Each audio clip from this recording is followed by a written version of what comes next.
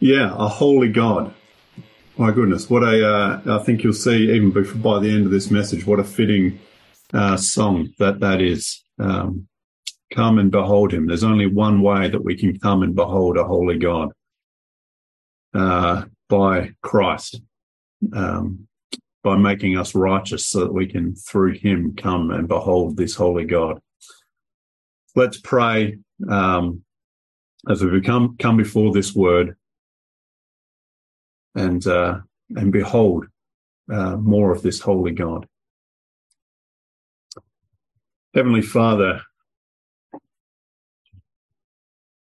we pray this morning, Lord, I pray for clarity, Lord, for boldness and for understanding, Lord, not just of my own speaking here this morning, but of ourselves, of our own ears and heart, Lord, as we listen to your word.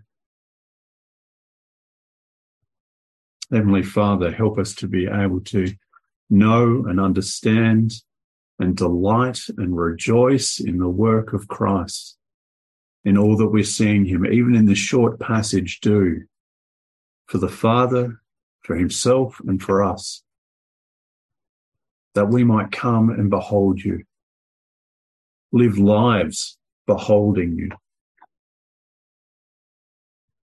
Heavenly Father, we give thanks that you continually work to make yourself known to us. And we pray again this morning, by your power, that you would continue to do so. Prepare our hearts, Lord, and give us the ears to be able to hear what you are saying to your church this morning. Amen. Well, repent, for the kingdom of heaven is at hand. Now, we've heard these words recently, haven't we? At the beginning of this same chapter 3 of Matthew, John the Baptist, the prophesied man that would prepare the way for the Messiah, was preaching it to the people. Repent, for the kingdom of heaven is at hand. And I wonder, what information can we gather, even just from what John is saying about this kingdom of heaven? From his words, what can we learn about it? I think at the very least, we can come to understand that it is a righteous place. It's a place that is set aside for the doing of the will and purpose of the Father alone. After all, what other place would demand repentance from its people even before it arrives in its fullness? And I wonder if we can even imagine such a place that is righteous, where all of the people morning to morning only ever act righteously, only ever do the good and perfect will of the Father. Every word that's shared, every task done, every breath taken, all done in perfect alignment to the desires of the Father. Not a people that are battling to be righteous, that are anxious or worried about achieving it. A people that feel like every day is year 12 or uni exams again and again, where they need to get 100% every time.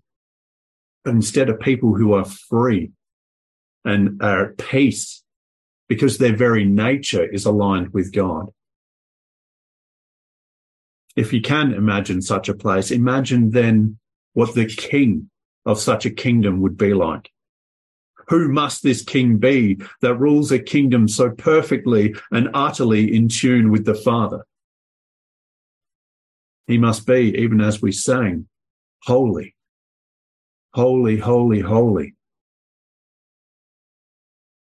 There is a man, John said, who is coming, that is mightier than I, whose sandals I am not worthy to carry. Now, if I asked you to carry my shoes for me, I am almost certain that many of you would say no. You would say it out of absurdity because it was a weird request, and possibly out of disgust, despite the lofty heights of my foot hygiene. But John wouldn't carry the shoes of this man, not because it was weird or because it was gross, but because of the utter loftiness of this man that was to come. John isn't just speaking about being in awe of him, but being so far beneath him. How far beneath someone do you have to be to not be worthy of carrying their sandals? Very far. So is it any wonder then that when Jesus, the very one that John is speaking of, and whom John recognizes as this king, when he emerges from the crowd that are seeking to be baptized himself by John, that John says no, or at least tries to stop him. He's not worthy to carry his sandals. So how in the world could John possibly baptize him? More than that, John's baptism, as we see in verse 11, is one of repentance. It's for people that have done the wrong thing, who have sinned and want to admit their error, to turn around and to follow God from now on. So what place does the holy, holy, holy King have being baptized by John in repentance? No, John says. Surely it's supposed to be the other way round. You, Jesus, are to baptize me. You are mightier than me, and the baptism you offer is greater than mine.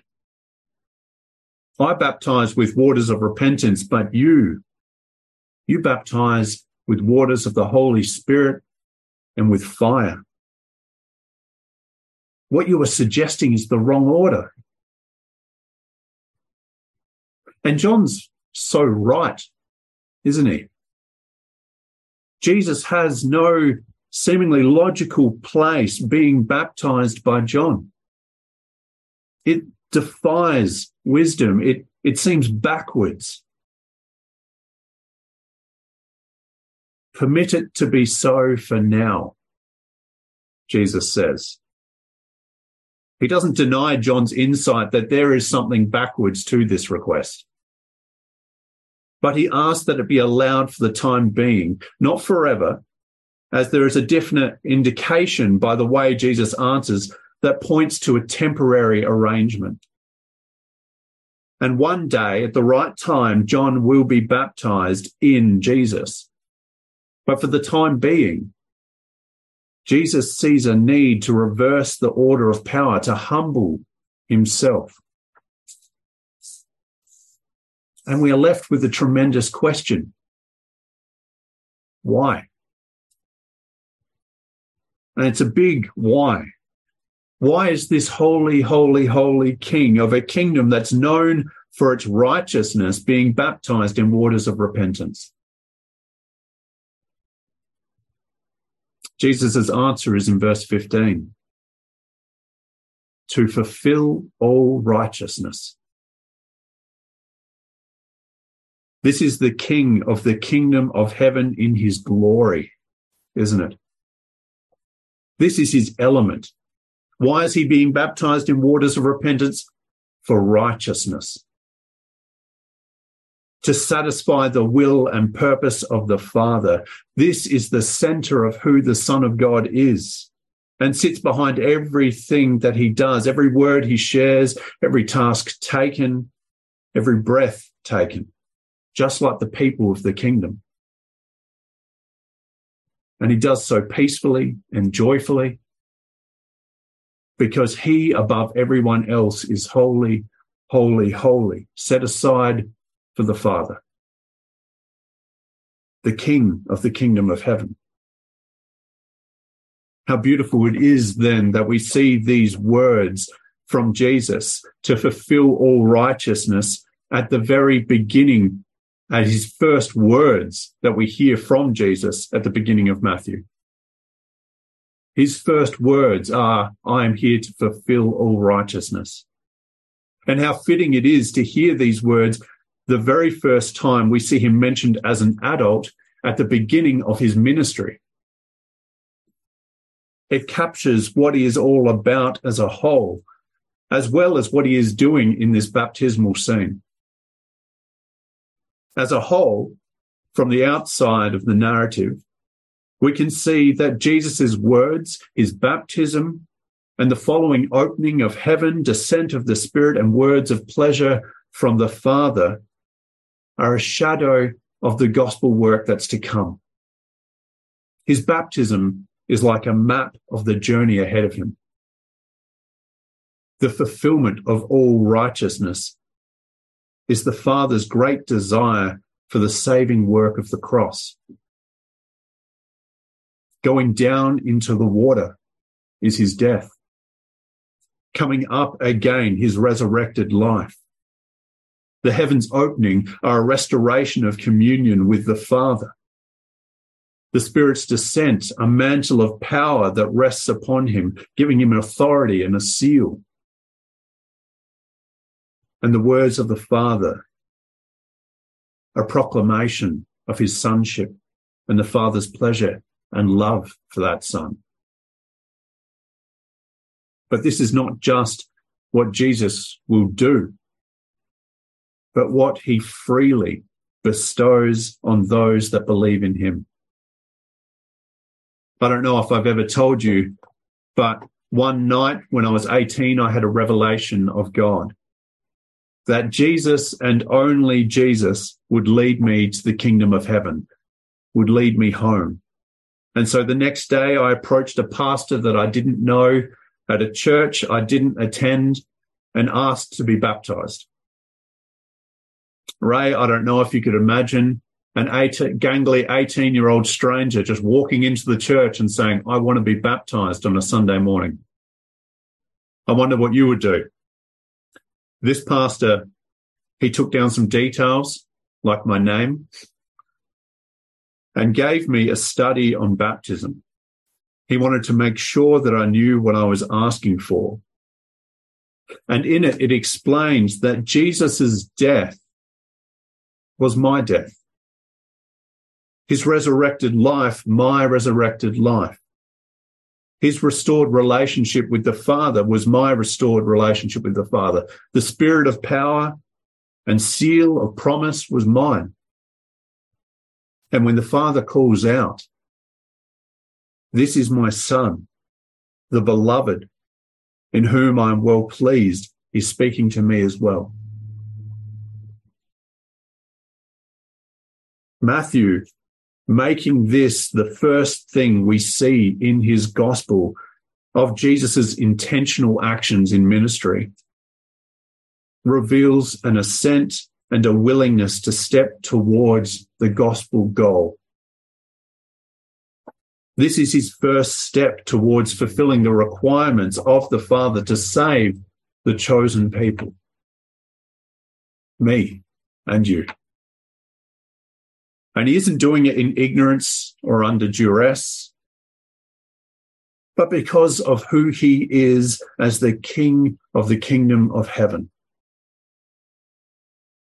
the one who does the Father's desires. But Jesus' baptism here and his words to fulfill all righteousness are not simply a shadow, or not alone a shadow of the fulfillment that will take place in time, but it's a part of it as well. For as his death is our death and his life is our life, so is his baptism of repentance our baptism of repentance. Now, last week, Ray spoke on repentance, the admittance of sin, and the turning away from sin's crooked path to pursue God's righteous one. Not something that is done once, but is a lifetime of repentance, of many turnings, of much pursuit, of continual walking in God's way. But in Jeremiah's words, The heart is deceitful above all things. Who can understand it?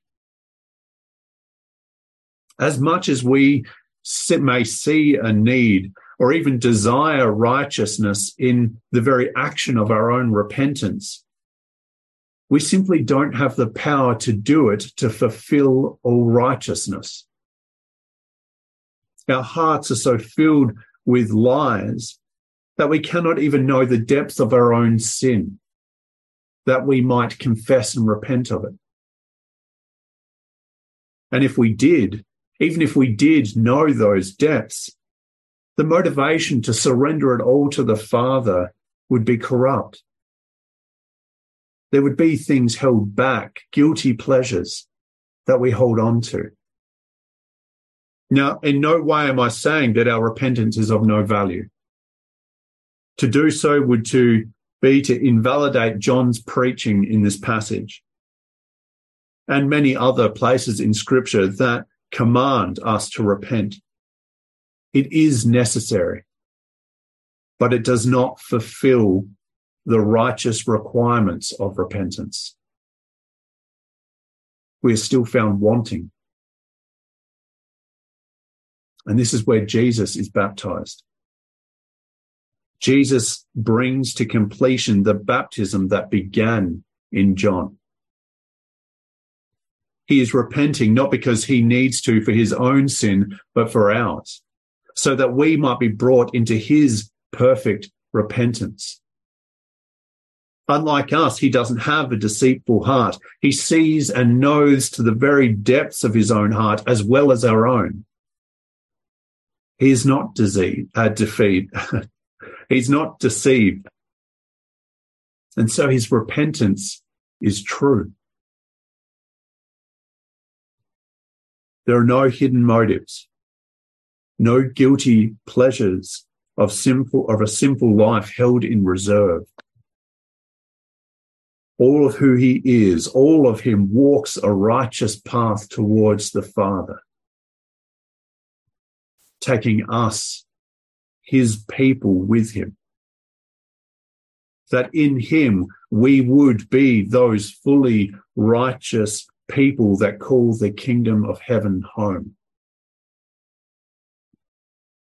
And he does so by intentionally humbling himself to be counted amongst the transgressors. In Isaiah 53, it says, "The righteous one, my servant, shall make many righteous, and he shall bear their iniquities. Therefore I will allot him a portion with the great, and he shall divide the spoil with the strong, because he poured out himself to death and was numbered with the transgressors. Yet he bore the sins of many and made intercession for the transgressors." Numbered with the transgressors. That's Jesus. And it's us. At the beginning of his ministry, his first steps towards the gospel, the Holy One desired to be numbered as a transgressor by being baptized as a sinner,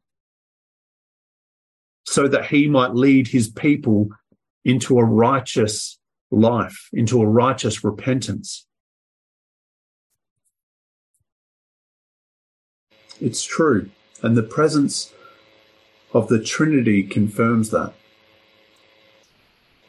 When Jesus came up out of the water, the heavens opened to him, and the Holy Spirit came down on him like a dove, settling upon him.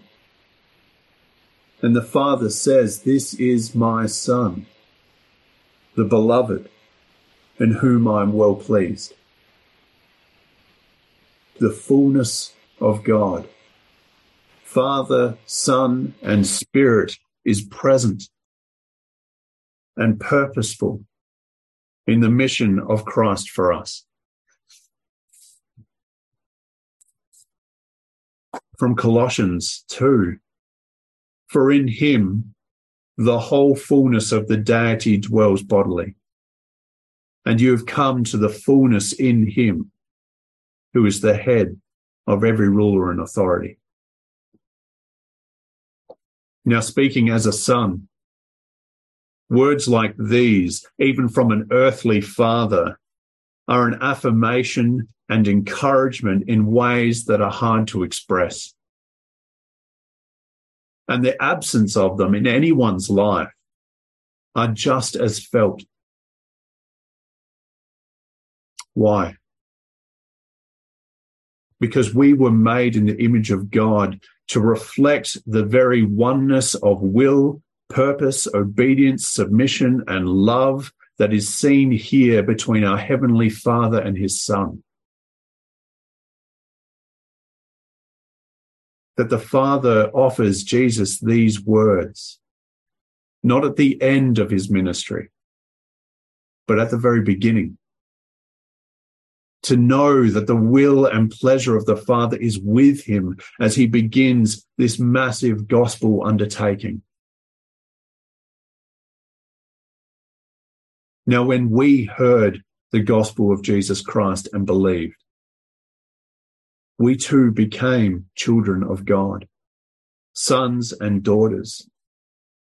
And we should hear these words not just as words to Jesus at the beginning of his ministry, but in him as words to us. That he looks at you, not with the eyes of men, that can only see what is on the outside, but with the eyes of God that can see to the heart. And what he sees is a beloved child. That brings him pleasure.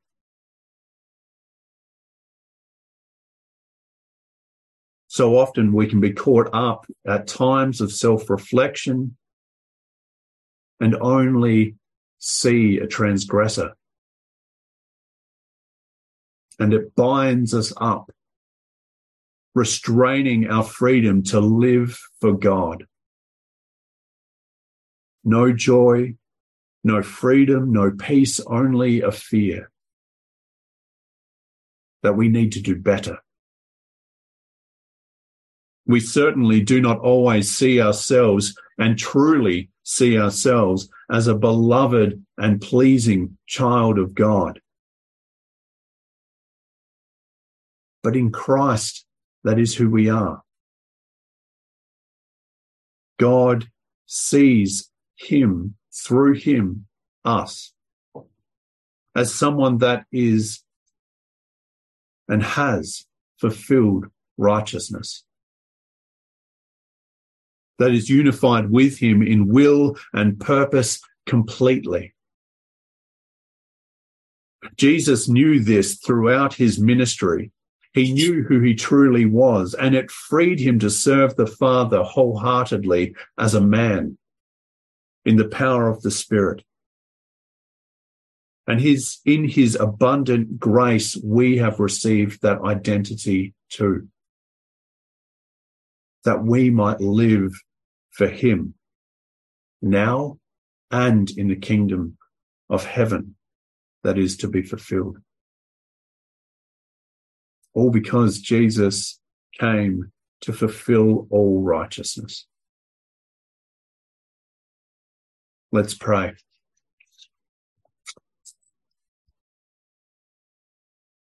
Heavenly Father,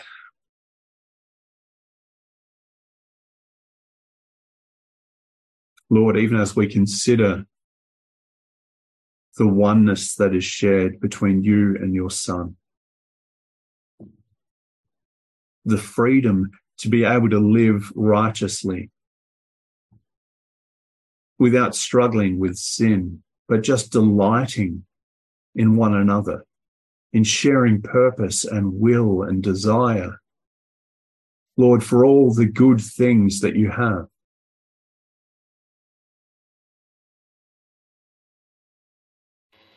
And to know, Lord, that in your love, you desire us to be a part of that as well, through your Son. We give thanks that you sent Jesus, to fulfill all righteousness, to be baptized and to walk towards the cross where our sin would be atoned for, where we would be redeemed and restored to relationship with you. That we would one day be the people of the kingdom of heaven, with your Son as the head, as the King. What a blessing. Heavenly Father, help us to continue to hold tightly to the knowledge that this is what you have done, what is finished and complete, and is the identity of everyone that believes here and now. That is our security. You are our security. And Lord, help us to be able to abide in it fully, to be able to hold these truths, to defend against the attacks of the evil one, the lies that we hear, that distract us from a knowledge that you are pleased in us because of Christ. Lord, that we might live a life free in you, for you, delighting in some of those things in heaven that we're getting a taste of now and even more fully later on. I pray that this would continue to remain rich in our hearts, Lord. No matter what the weeks look like, help it to be what is the word that we encourage one another with, a reminder of what you've done, of who we are now.